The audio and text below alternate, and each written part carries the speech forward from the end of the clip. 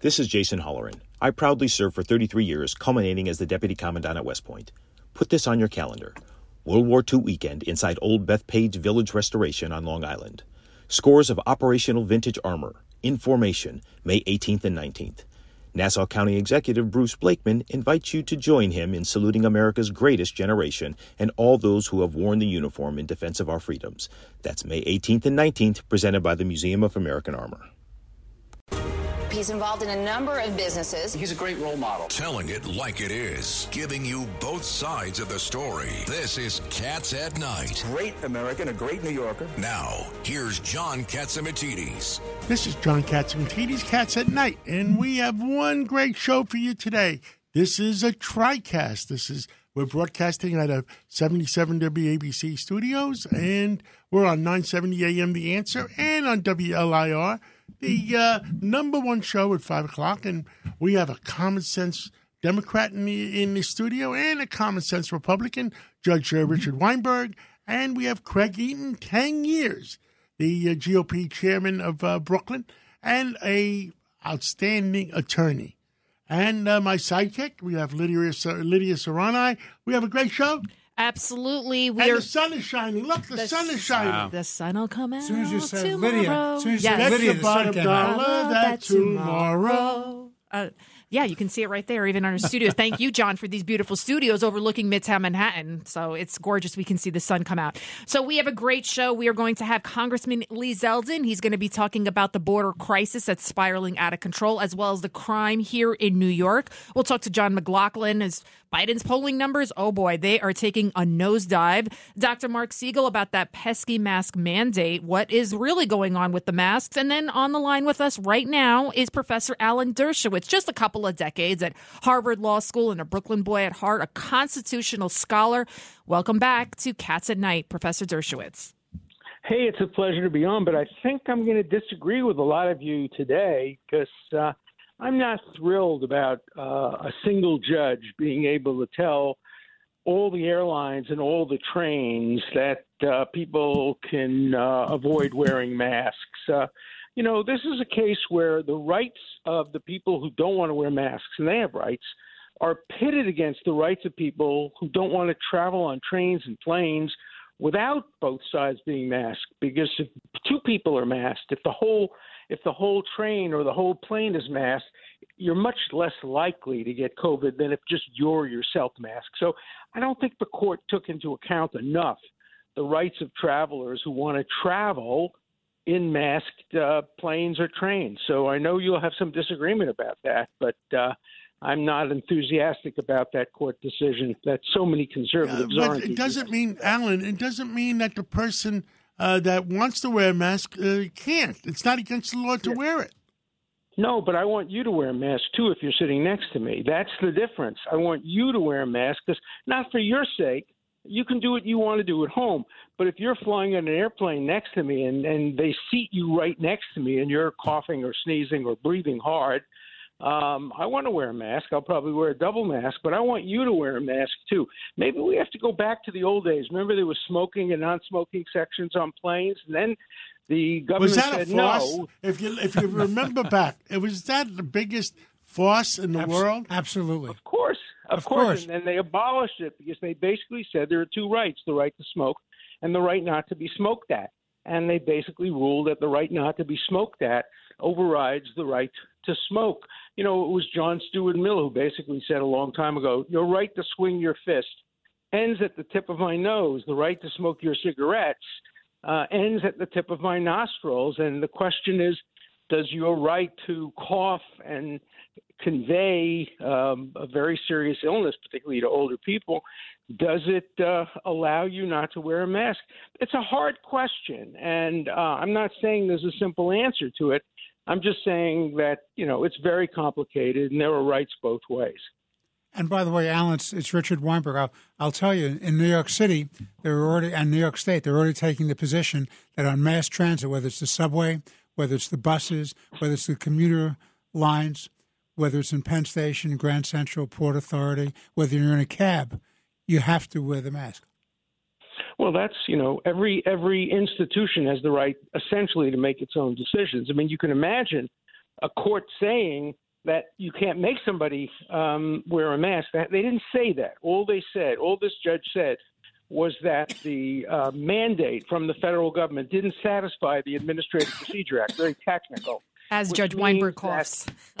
Yeah. Put a mask on. Put a mask on that man. I didn't blow any smoke in his face. Get him out of here. Professor, do we have to have masks in the studio? Should we have masks in the studio, Professor? Every airline has the right to make its determination. And some airlines, until this morning, I think they now have all said you don't have to wear masks. But an airline can still say, American Airlines can still say, if you want to fly American instead of Delta, you have to wear a mask. They haven't said that, but the decision doesn't preclude that. So, I think it's very complicated and very difficult. And look, I don't go to restaurants in which people don't wear masks. I eat outside. That's my choice. But when I have to fly somewhere, I don't have much of a choice. I can't take my car, to California. So it's complicated with airlines, and the Biden administration probably won't appeal because President Biden just now announced that it's the policy of the Biden administration. You do what you want. If you want to wear a mask, you wear it. If you don't want to wear a mask, all right, you don't wait. wear it. That's Gone. now the policy. Next subject. Professor Dershowitz. What else? Give us another Lydia has subject. a good one. Professor Dershowitz, so you could relate to this topic. The libs of TikTok. Have you heard about that Twitter account? It appears to be a woman. She remains anonymous.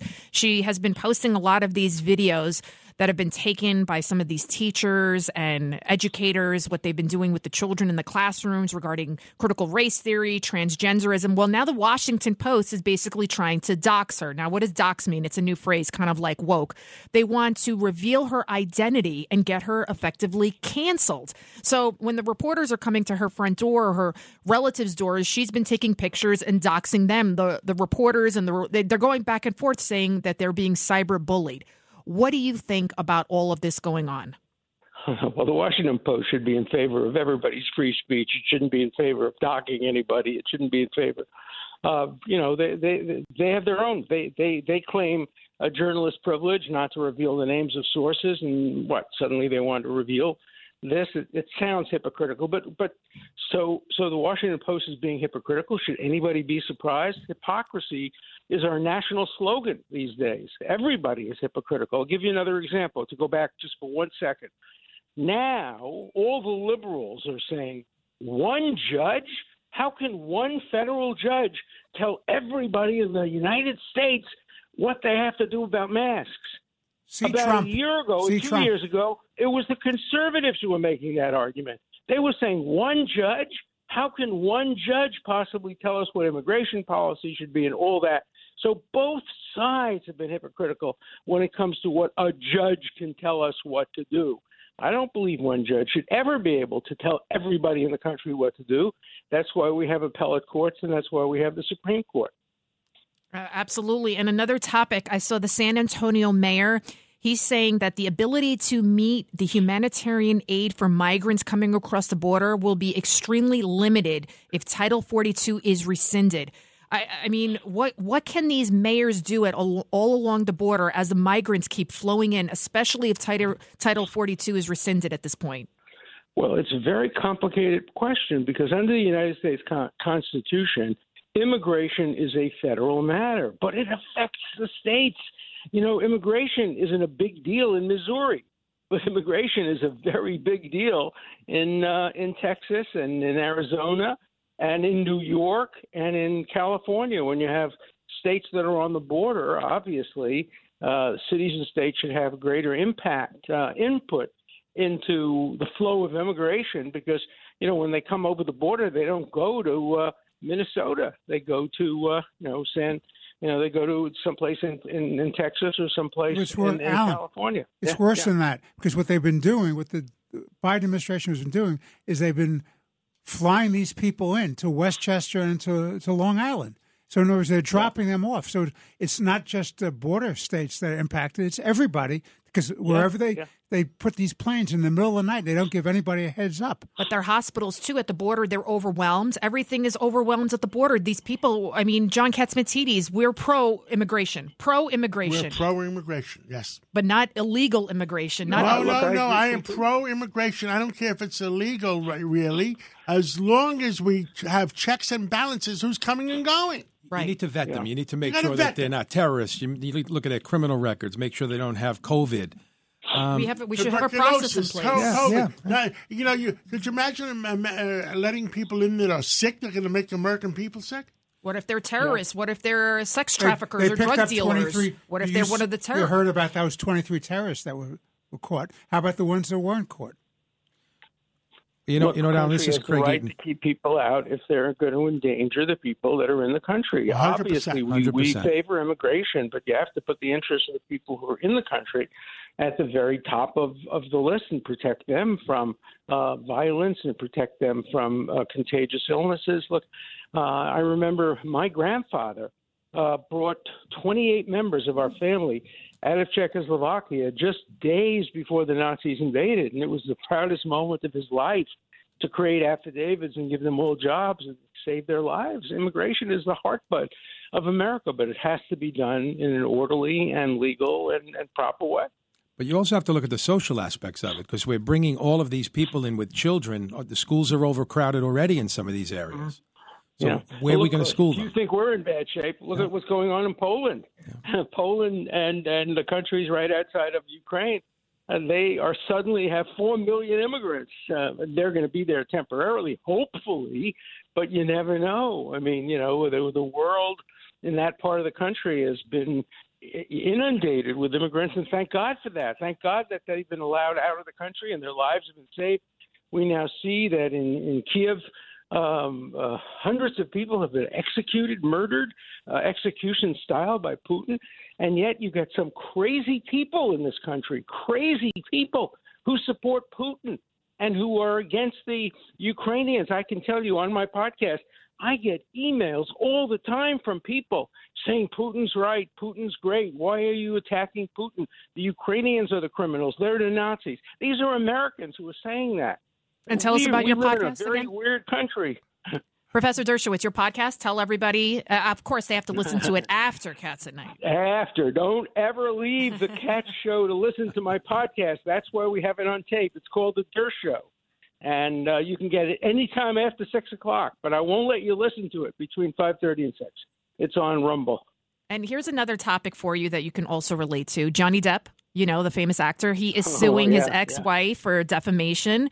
And he lost a lot of roles, this and that. And come to find out, even their marriage counselor said that Amber Heard was beating up on him. How interesting. Are you shocked by this?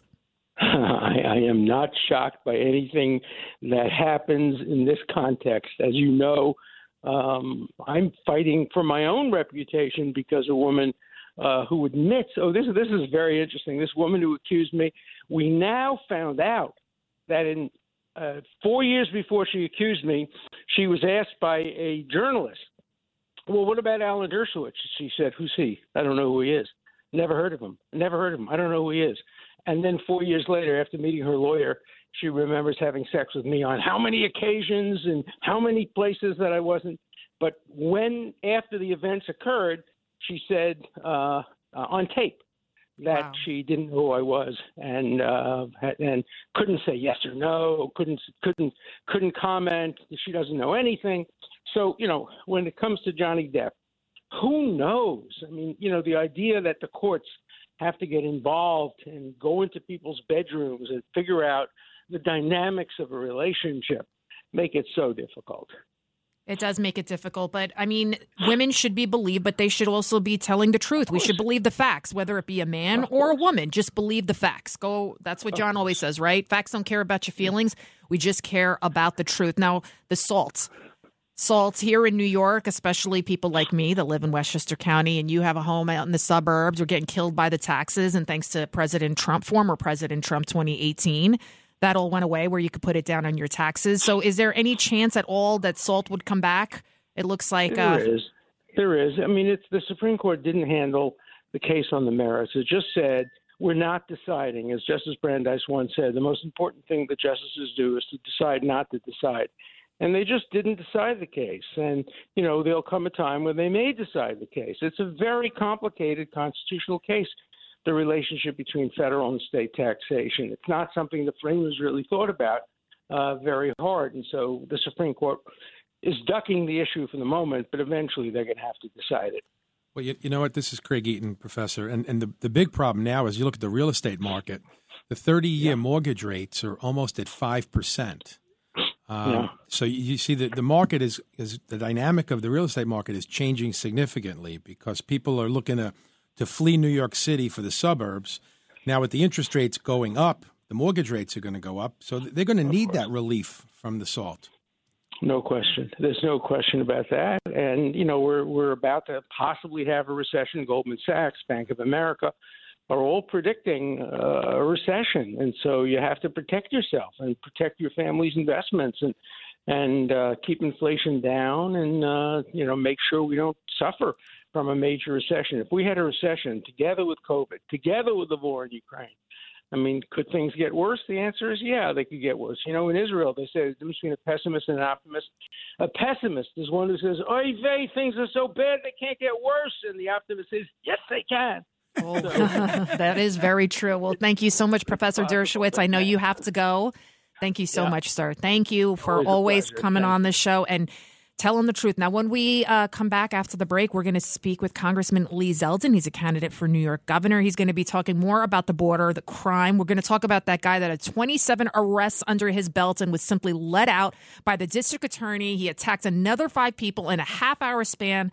Then McLaughlin and Dr. Mark Siegel. So much more right here on Cats at Night. This is Greg Kelly for Priority Gold. What does it mean to be America's precious metals dealer? It means that you're in touch with the hearts and minds of those who love this country, value our freedom, and want to protect the future. Priority Gold is that precious metals dealer. They've helped thousands of Americans back their retirement with solid gold and silver. Call Priority Gold at 888-506-6439. Receive free shipping, free storage, a free investment guide, and one of the best purchase experiences in the industry. Call now or go to PriorityGold.com.